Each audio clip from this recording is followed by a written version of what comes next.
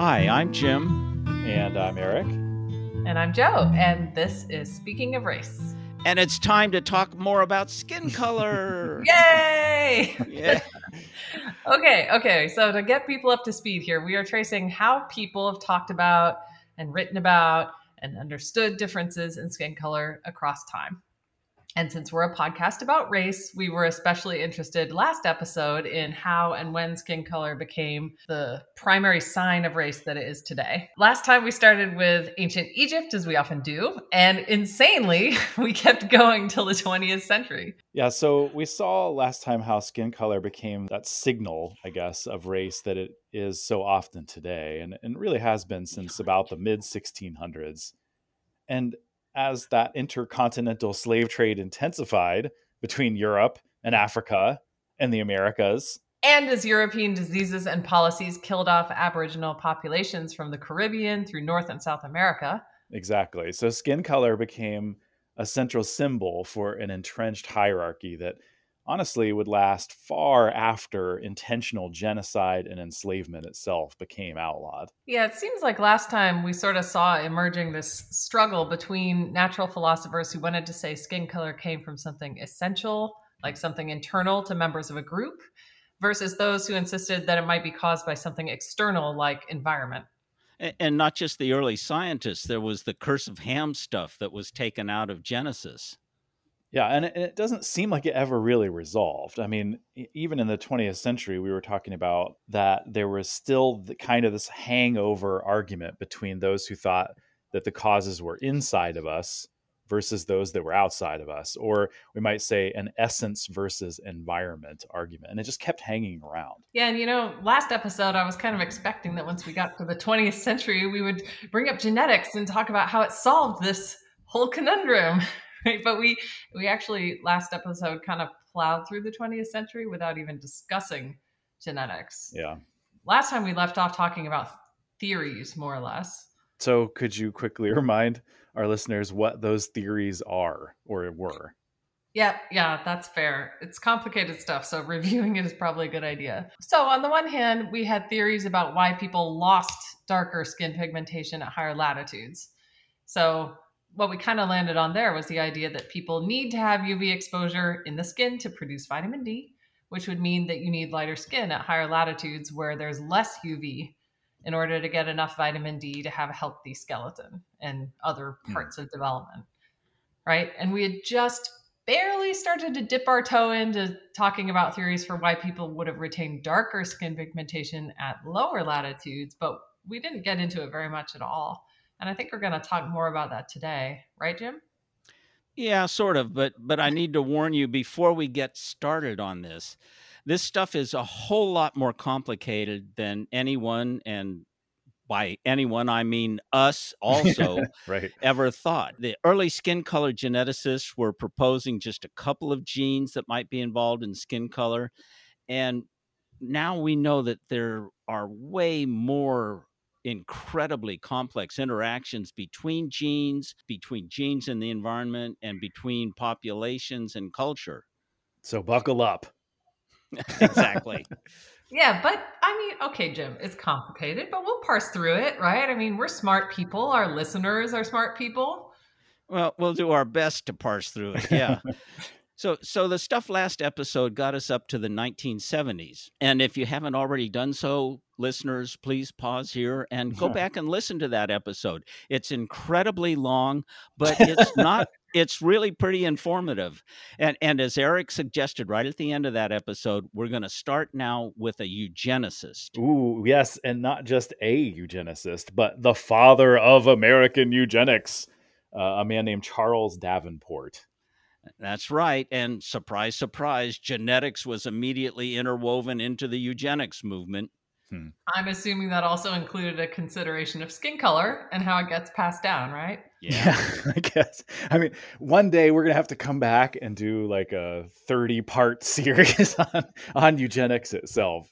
But I think for this episode, it's safe to say that we can start just by saying that in the United States anyway, animal and plant breeders in the early 20th century took the new ideas of genetics and how to segregate and control those unwanted traits in plants and animals, and then jumped right on over into humans.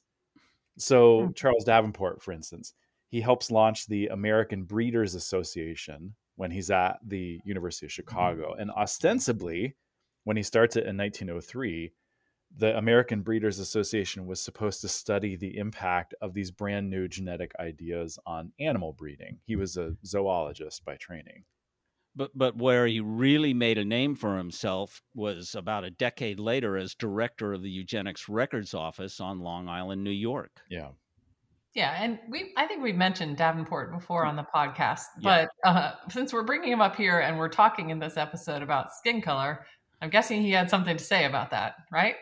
Absolutely. Mm-hmm. He proposed one of the first and a very influential model of human skin color genetics in his 1913 work, The Heredity of Skin Color in Negro White Crosses. Mm-hmm. He divided the skin color of mixed-race children up into 5 different categories, saying that intermediate skin tones between those categories were due to environmental variation.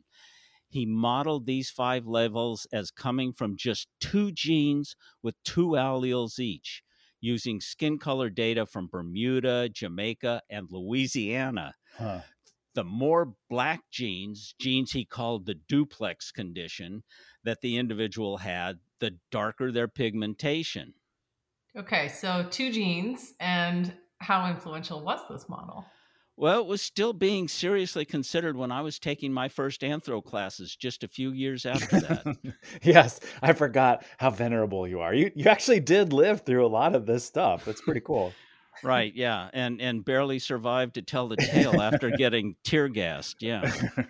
Okay, not to rain on the nostalgia parade here, but as you just told us, Jim, one of the big trends here throughout the 20th century was we kept finding out that genetics were way more complicated than anyone suspected. And, skin color genetics isn't exactly my area of expertise, but I know for a fact that this 2-gene model is way too simplistic. Absolutely, it is. But when it comes to skin color, those old justifications for racial hierarchy don't go away. And so Davenport proposed 2 genes, and that explanation stuck for quite a while. Okay, but then the Holocaust and post-World War II civil rights movements, didn't all that eugenics stuff kind of get discredited?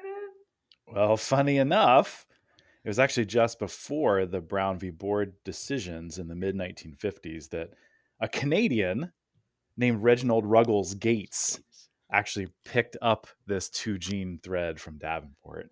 Ruggles Gates. He's the one with the snuggly Teddy Ruxpin kind of sounding name. Yeah, right. So yeah, funny name, but not a funny legacy. He's worth mentioning here, though, because he actually had a direct connection to Davenport. Gates was a botanist, and he worked with the who's who of early genetics. He even did his PhD at the University of Chicago while Davenport was running the American Breeders Association and getting American eugenics off the ground. Okay, so clear connection there. So Ruggles Gates is one of these plant guys who I'm guessing took the plant breeding stuff and applied it to people. Ding, ding, ding. Okay, yeah. So yeah, Gates's major scientific accomplishments were in botany, and he actually won several awards. And he published extensively in anthropology and began hanging out with E.A. Houghton in the United States during the 1940s and early 50s. So in these anthropological works, Gates proposed a 3-gene model and made different values for darkness. And he maintained that light skin was recessive. If you remember your genetics, recessive means that it would be crowded out. It wouldn't be expressed. So light skin was recessive to dark skin. So in order to have white skin, you could only have all recessive genes. Wait a minute.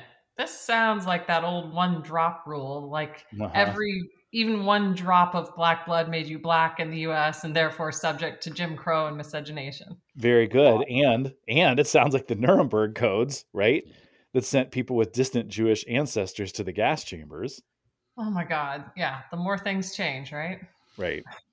and perhaps it's not surprising to learn that our Teddy Ruxpin sounding Reginald Ruggles Gates was quite comfortable with fascism during and even after World War II.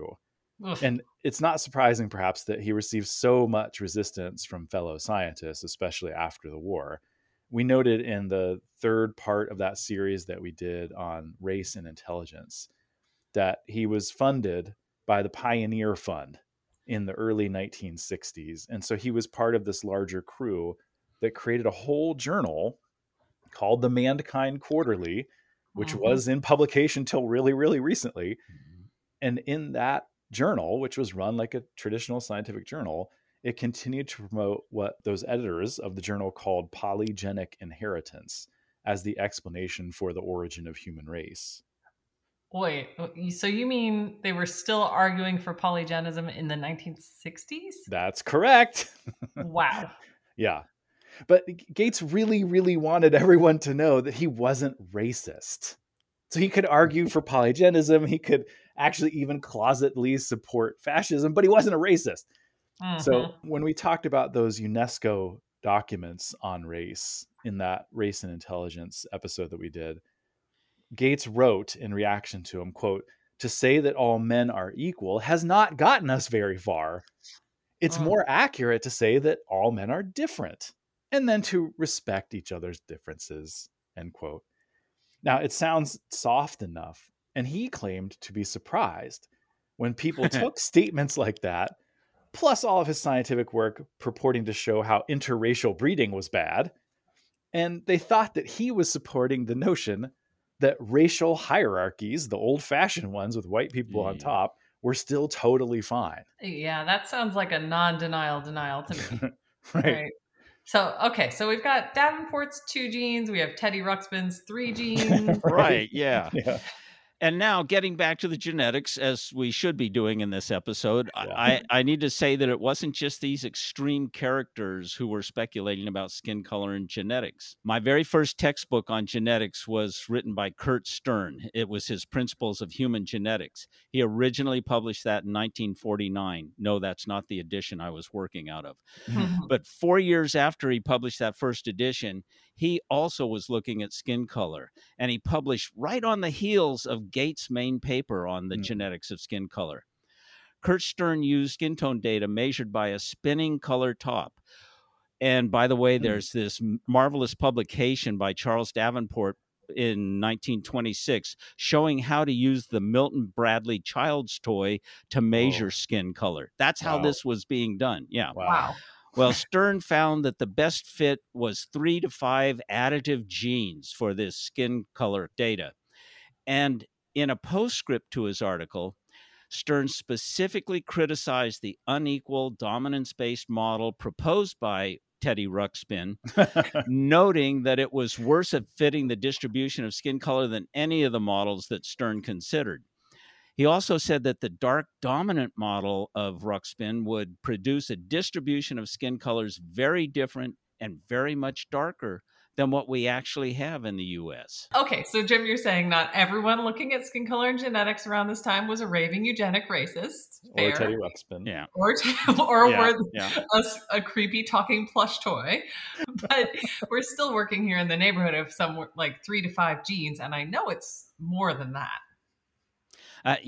That's right, Joe. Even when the measurement of skin color moved away from spinning tops and got into reflectance spectrophotometry, you mentioned in our last episode, we stayed in the 3 to 5 gene territory for quite a while. For instance, one of the first pieces of work to make use of skin color measured in the more modern way was by an early influence and acquaintance of mine from grad school, the British human biologist Jeff Harrison. He used a portable spectrophotometer to measure skin color variation in children of European and West African parents in England. And based on the distribution of the data that he collected, he argued for 4 additive genes with no dominance. Then the American physical anthropologist Frank Livingston took his 4-gene model and he used a very innovative Fortran program to simulate how long it would take natural selection to produce the north-south variation shown in 14 populations that Livingston had data for. He said that variation could be accounted for by a very small difference in fitness over between 800 and 1,500 generations, or Okay. somewhere between about 16 and 30,000 years, Huh. well within the recent migration history of modern humans. Okay, so here we're starting to get into modeling, but does this really work to account for the distribution we see of skin color now? No, but that's what I was taught. Oh, okay. I didn't say that when we were doing our race class, did I, Joe? Fortunately not. No. Yeah. Okay. Okay. So we've done 2 genes, we've done 3 genes, we've done 3 to 5 genes, now we're back to 4 genes. Surely it gets more complicated as we get more of these measurements, especially with the reflectance spectrophotometry, right? Yeah, yes, you add more data and this just gets more and more and more complicated. Huh. And in a way, that's kind of the point that we need to make. It's just like race. Skin color isn't one thing that can be easily identified in our genes, as we'll see once we start digging into the more contemporary stuff on skin color and genetics. But the reflectometry stuff was an important turning point because it allowed for much more exact, reliable, and replicable measurements of skin color to serve as the basis both for the distribution of human variation and for genetic modeling. Yeah, I just want to echo the point you made there, Jim. I think that's a good one, right? That's maybe like the whole point of our episode here, that skin color is not something we can easily trace in genes, just like race. So throughout the 60s to the 90s, reflectometry data is accumulating. In theory, that would have provided a better understanding of skin color distribution than that map we talked about in our last episode. Oh, yeah, the Biasudi map. Yeah, that was the map from Biasudi, which was made by collecting skin color data using those ceramic tiles that it turned out faded in the sun, and we just filled in the holes in the map with guesses. So it wasn't exactly precise. So are things getting better, Jim, with the reflectometry stuff? Well, yes and no. I was part of a group that helped accumulate the global skin color data when I was a grad student at Penn State. I was in the Human Adaptability section of the International Biological Program, and the research programs that were conducted under that umbrella ran from the late 1960s on through the 70s, and there were scientists in 40 different countries who completed 230 different studies of populations all around the globe, and many of these studies included measurements of skin color using reflectance spectrophotometry to explore skin color as a climatic adaptation. That's great that you were so up close and personal with all this stuff, Jim.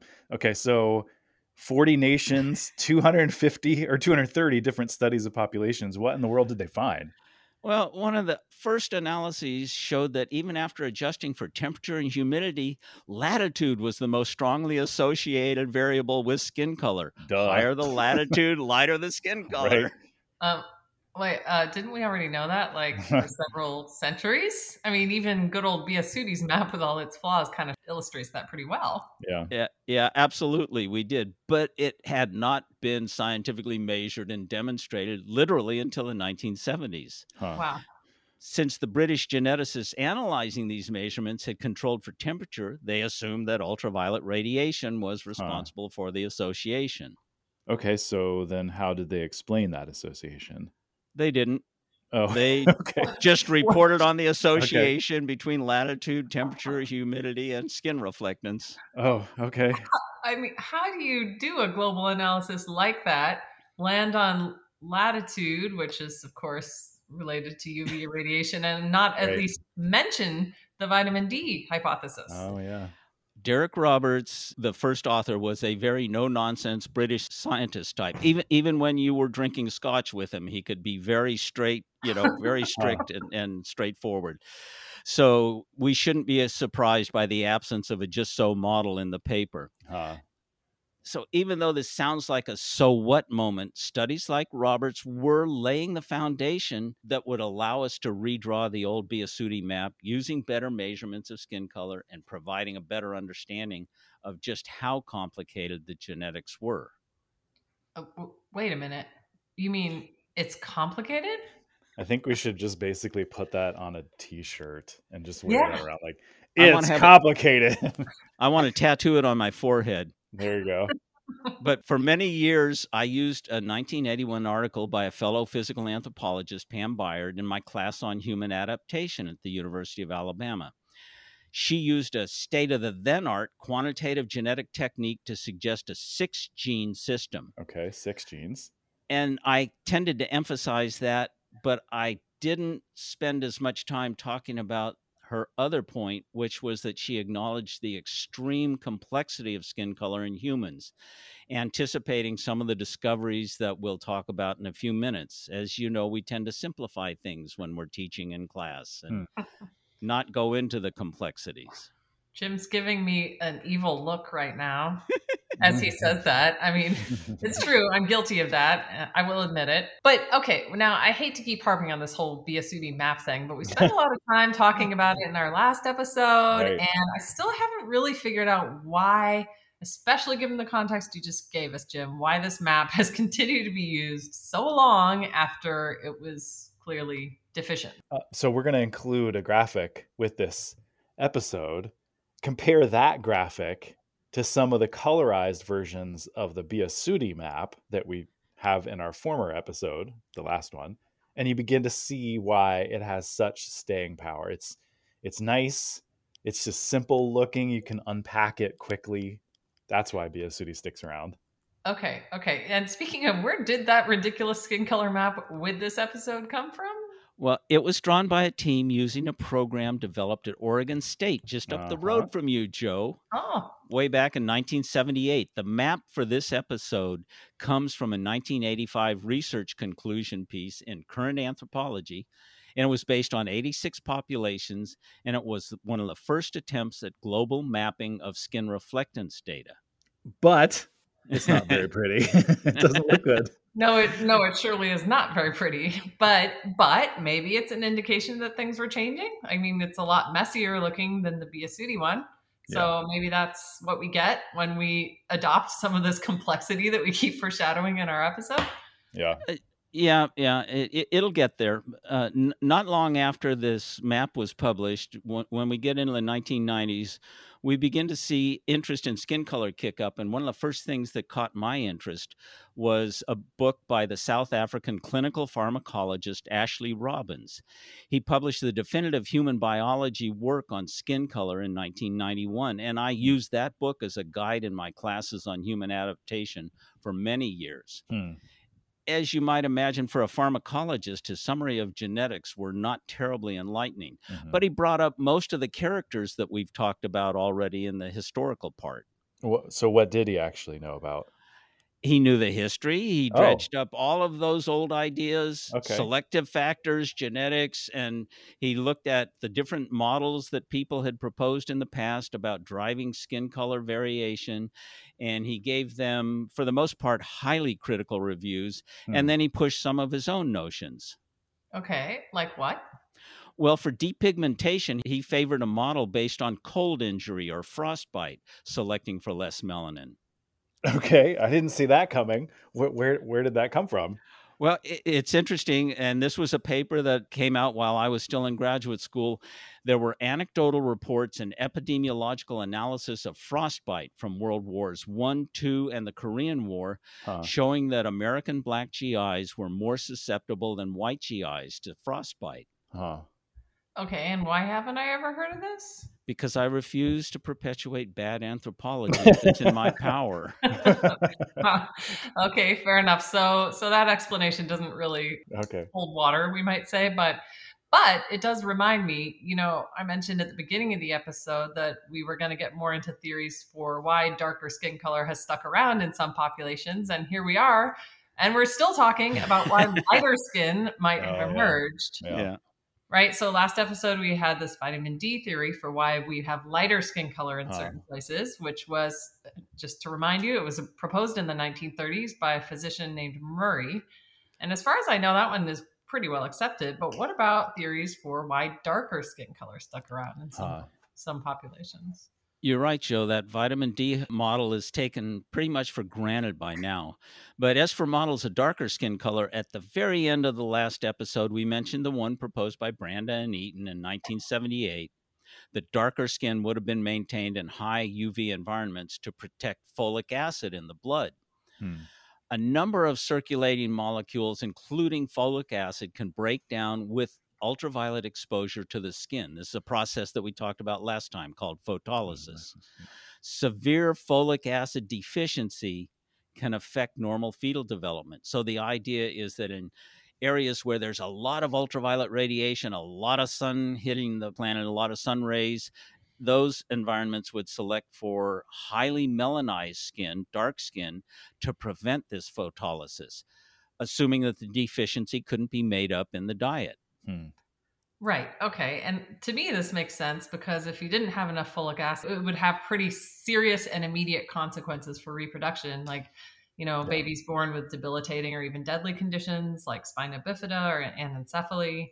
So people without enough folic acid would not have survived well. And that would have exerted a lot of selective pressure for keeping darker skin. Yeah, and I can also see how it goes nicely with that argument that vitamin D at higher latitudes also is adaptive. And that's what makes me really nervous, Jim, that you're about to tell me that even though this sounds really good, is it not right? Well, I hate to disappoint you both, but I knew it. Robbins has a series of criticisms of the Branda and Eaton paper. He says specifically that the hypothesis that they put forward is insufficiently structured and the data provided are unconvincing. And as he points out, folic acid deficiency isn't a huge problem for light-skinned people who live in the tropics today. We don't see a lot of light-skinned folks in the tropics having fertility issues. Okay, so it just doesn't. Yeah, it doesn't work the way people want it to work. Okay, so it's like a repeat of the frostbite issue. So it seems plausible, but then it turns out that you get more data and that doesn't work. Okay, so what selective factor does he actually zero in on that does explain darker skin in high UV areas? His favorite is sunburn. Come on, really? What? Really, he says that the most profound impact on selection would be from sunburn causing impaired sweating in light-skinned individuals, which would then lead to hyperthermia and death. I mean, both of those explanations for darker skin color, both sunburn and folic acid, they seem a little bit more likely than the faith on losing control of the sun god's chariot explanation. But okay, I thought... Yeah, right. So I thought that the vitamin D and the folic acid, that was the current consensus, isn't it? Among those seeking simple answers. Oh, okay. Like me. Okay. But there are many considerations that complicate things. First of which is that none of the genetic models we talked about so far are actually in the ballpark of how complex skin color genetics are. Ooh. And you have to remember, they're only talking about the number of genes. We haven't said anything about specific genes that might actually play a role. Okay. And secondly, the selection pressures for dark and light skin are nowhere near as simple as the ones that you just mentioned, Joe, that Murray's vitamin D or Branda and Eaton's folic acid models. The selection just isn't that simple. Never as simple as I would like it to be. I mean, it's actually the simplicity of those two models that makes them so satisfying to teach, but alas... Yep, I'm telling you, we need to get some t-shirts printed up and they need to say it's more complicated than we thought on all of them. Yeah, I agree. So as an example, the same year that Robbins' book came out on skin color, the Stanford anthropologist William Durham wrote his book Coevolution. Yeah, and one of his chapters is about milk drinking. Wait a minute. We've already done the milk thing. Yes, I mean that's the thing that the white supremacists used in their poem about non-milk drinkers having to go back to Africa. Ugh. Yeah. Right. Like that was way back in our series on race and health, right? We asked you never to bring it up again. Right. Exactly. This is ridiculous. Yeah. Okay. This is different. This isn't the white supremacist poem. Okay. One of the things that Durham points out in this chapter is how lactose might enhance calcium absorption, reducing the need for vitamin D synthesis among milk drinkers, even those in high latitudes. Okay, so that means that you wouldn't have to be as light-skinned if you drink milk. Okay. And surprise, surprise, it turns out that the association between lactose and calcium absorption is way more complicated than even Durham thought. It is likely that it involves prebiotic effects of lactose manipulating the microbiota, the gut microbiome that we have that helps to actually move the calcium across our gut wall. So I think that gut microbiome, along with racist poems, should not be mentioned anymore. I can go with that. Okay. So there it is again, right? More complicated than we thought.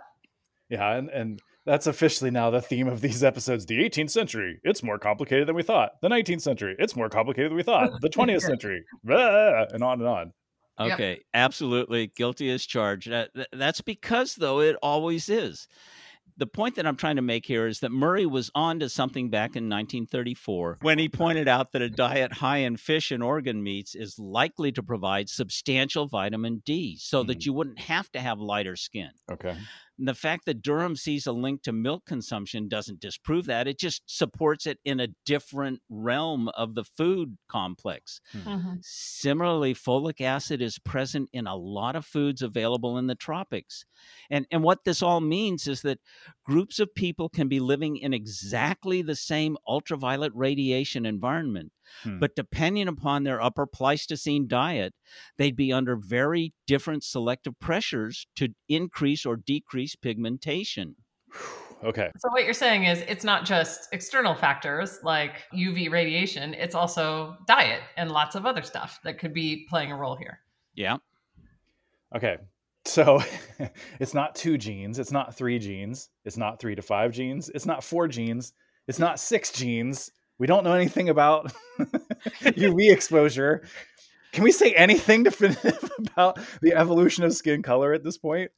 Well, we can say it's kept a lot of anthropologists occupied for a long time. Yeah, right. As has happened several times over the last 150 years or so, that resurgence of interest in skin color. In the 1990s, we began to see the compilation of skin color measurements and the discovery of an important gene implicated in skin color. Okay, I do know that one of those databases was put together by Nina Jablonski, who we interviewed way back in September 2017 on this podcast. Yeah. Anyway, she and George Chaplin tied global UV data to population skin color measurements using that database. Yeah, I remember they made a case for the relationship of UV to skin color, which relied on those vitamin D and folic acid models, kind of. Well, their maps are the best counterpoint to Biasuti, for sure. But the other skin color analysis, the other database, hasn't received anywhere near as much fanfare. But an oversimplified graph from this second study has been paired with Biasuti's skin color map and is becoming somewhat of a skin color meme. John Relaford, the physical anthropologist, put together a database and regressed skin color values against latitude, showing different relationships in the northern and southern hemispheres. And this graph has shown up paired with Biasuti's map multiple times in the last 2 decades. Okay, but you said it's oversimplified. What did you mean by that, Jim? Well, originally, John presented the full scatter plot of data points in his figure, but what's happened is all of those data points have been removed, and it's just the lines, the trend lines from the regressions that have been published with Biasuti's map as if there's some sort of reified fact of nature that this is how skin color is related to. And you don't get to see that messy relationship that is part of the complication that we're talking about. Okay. Yeah. One of the other things that Relaford did with this database was he showed that skin color variation is greater in sub-Saharan African populations than it is in any other regional group. And also that the apportionment of skin color variation is very different than when we look at other phenotypic or genetic characteristics. Interesting. Okay. Let me just try to wade through the weeds of that complex language you just threw out there, Jim. So what you're saying there, if I'm not mistaken, is that skin color is actually not a great marker for race. Is that right? Absolutely, yeah. Okay. It's surprising how much that's the case because we rely so much on skin color for our diagnosis of race. But if you think about it, if more skin color variation is found just within Africa as opposed to any other region, and most Americans think of Africa as a place of Black people, that tells us something about how both skin color and race aren't actually reflective of reality, but are clearly their own stereotypes, and they're very badly linked to one another.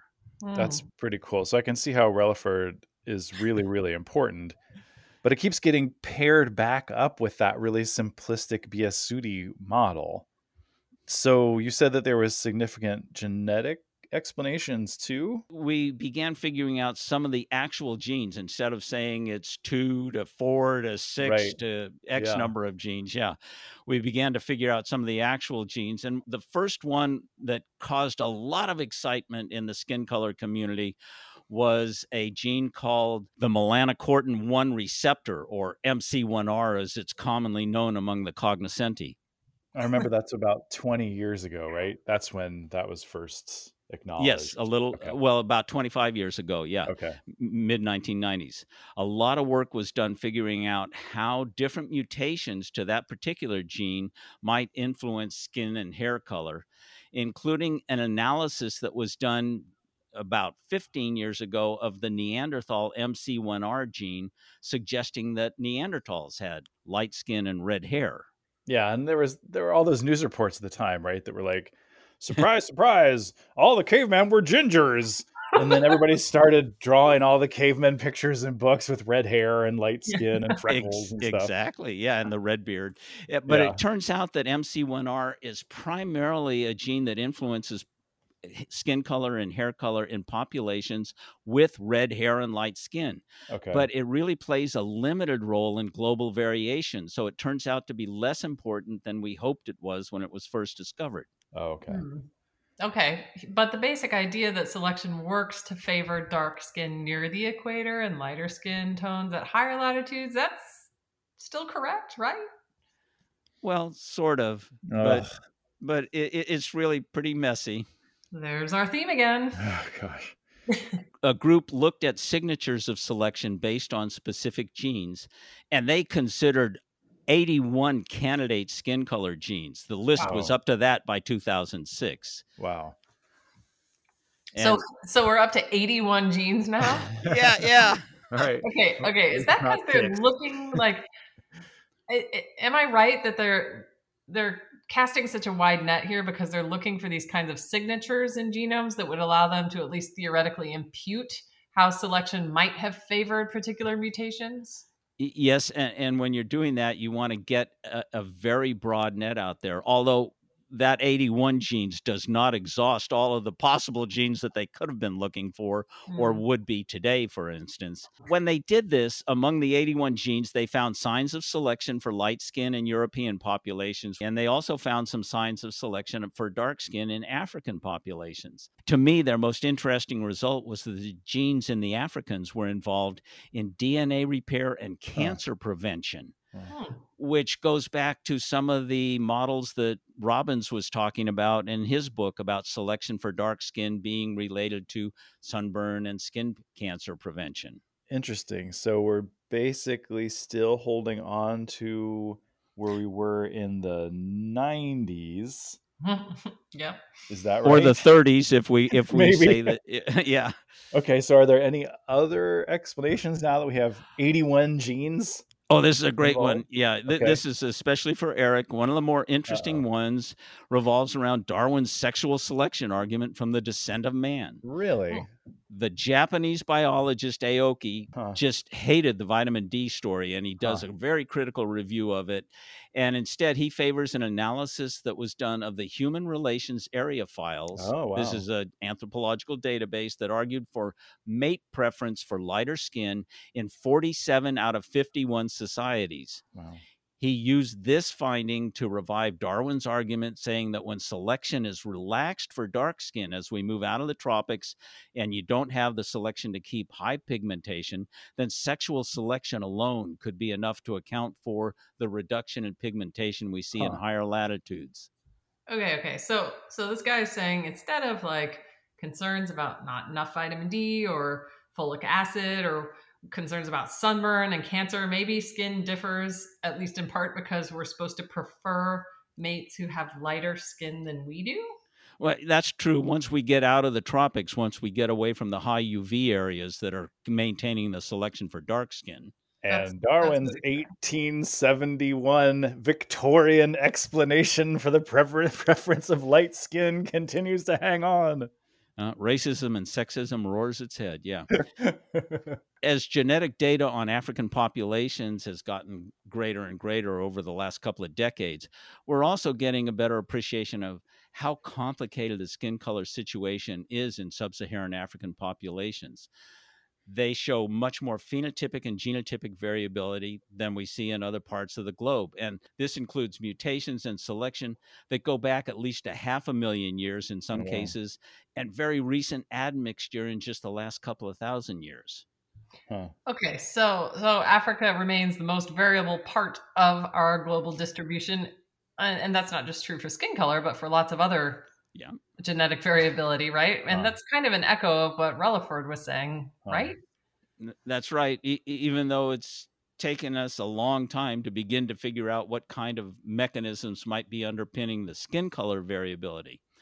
The genetics of skin color variation in Africa are much more variable than in Eurasian populations, implicating scores of more genes than we see accounts for most of the distribution in Eurasian populations. Wow.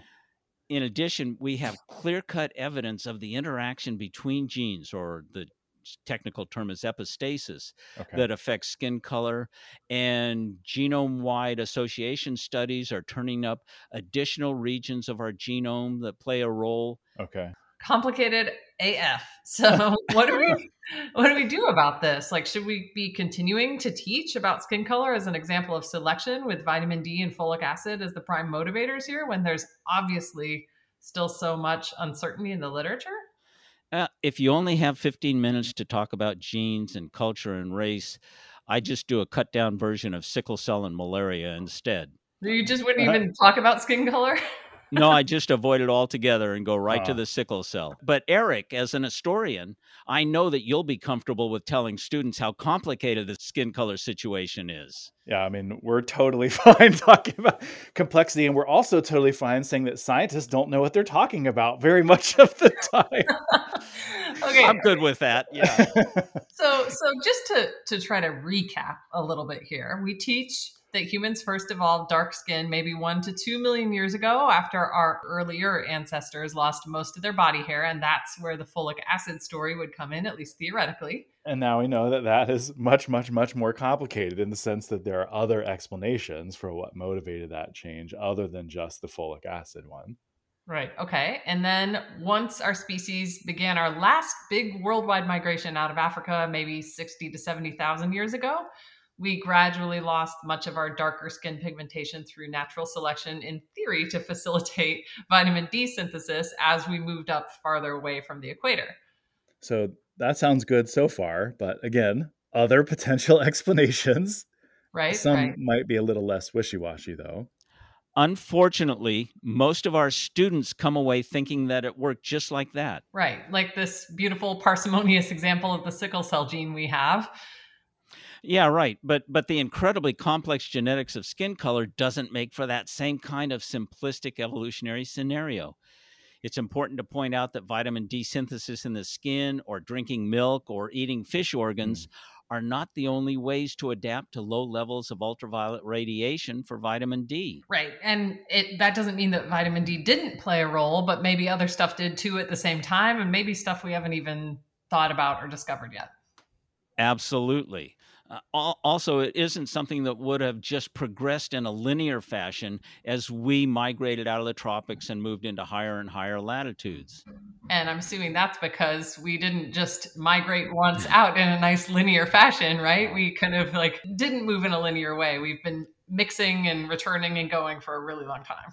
Mm-hmm. Yeah, like we've talked about before, John Marks uses the analogy of a bowl of ramen noodles. That's what our migration history looks like in a genetic sense. Yeah. So, yeah, one of the things that I wanted to point out is that there's this famous 10,000-year-old British fossil, Cheddar Man. Cheddar Man. Jeez. Yes. He sounds like a cheese superhero. I guess he is, with a yellow cape. The DNA from this fossil has alleles in it that suggest that he was very dark-skinned.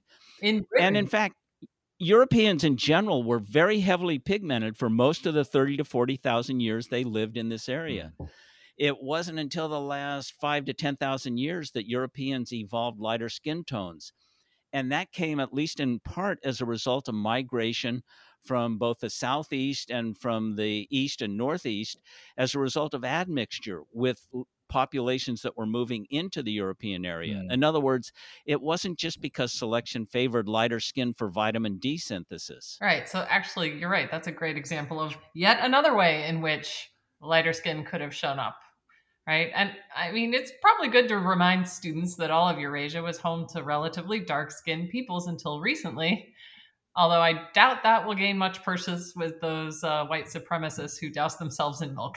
You mean like Richard Spencer and all those alt-right white supremacist guys who are guzzling milk? Yeah, right. They would not like to hear that Eurasians were dark-skinned until recently, right? Right. Okay, so to go back, to recap, we started off with a 2-gene, 2-allele model from Davenport. And at this point, we can agree to say that in conclusion, it's more complicated. It's ramen. Yeah, It's ramen. I guess you really weren't kidding when you said that right off the bat, Jim. But, actually, as I mentioned a little bit ago, I think the complication is where the insight arises. Or actually, you said that first, Jim. I mean, we spend a lot of time showing how race is an oversimplified way of trying to sort out human diversity, right? The buckets that we use for skin color are the same. The variation underlying what we might see in a particular culture as white skin or black skin is incredibly complex. And there are multiple ways that you could arrive at lighter or darker skin. So even if people kind of look the same skin tone wise, that doesn't mean they have the same genetic profile underlying that apparent sameness. Huh. Eric, we haven't given you a quote to read yet. Yeah. How about taking us out on this quote from a paper published very late last year? I have to meet my contractual obligations. Exactly. Okay. No salary, no pay. Exactly. It seems now clear that the genetic basis of skin color is less simple than previously thought. Duh. I think we just said that. Okay, and back to the quote. And that the geographic variation in skin pigmentation is not exclusively driven by hard selective sweeps in a few key genes. We probably should unpack that. What does that mean? That means that we're not looking at something like sickle cell where there's a strong selective factor like vitamin D synthesis that's driving a gene or a couple of genes or even a handful of genes in the direction of lighter skin as we move out of the tropics. Okay, good. Back to the quote. The recent increase in the number of populations studied for pigmentation variation, including African groups from a wide range of geographic origins, has revealed that the complexity of skin color can vary across populations and that the evolutionary history of pigmentation involved adaptations achieved by the concerted action of different types of selection. End quote. Isn't that what I told you when we started? Yeah. It's complicated. Exactly. Yeah. It's complicated in conclusion. And that's putting it simply. I'm Jim, the physical anthropologist. I'm Eric, the historian of science. And I'm Joe, the cultural anthropologist, and you've been listening to Speaking of Race. Find us on Facebook at SOR Podcast, on Twitter and Instagram at Speaking of Race, and wherever you get your podcasts. Thanks so much for listening.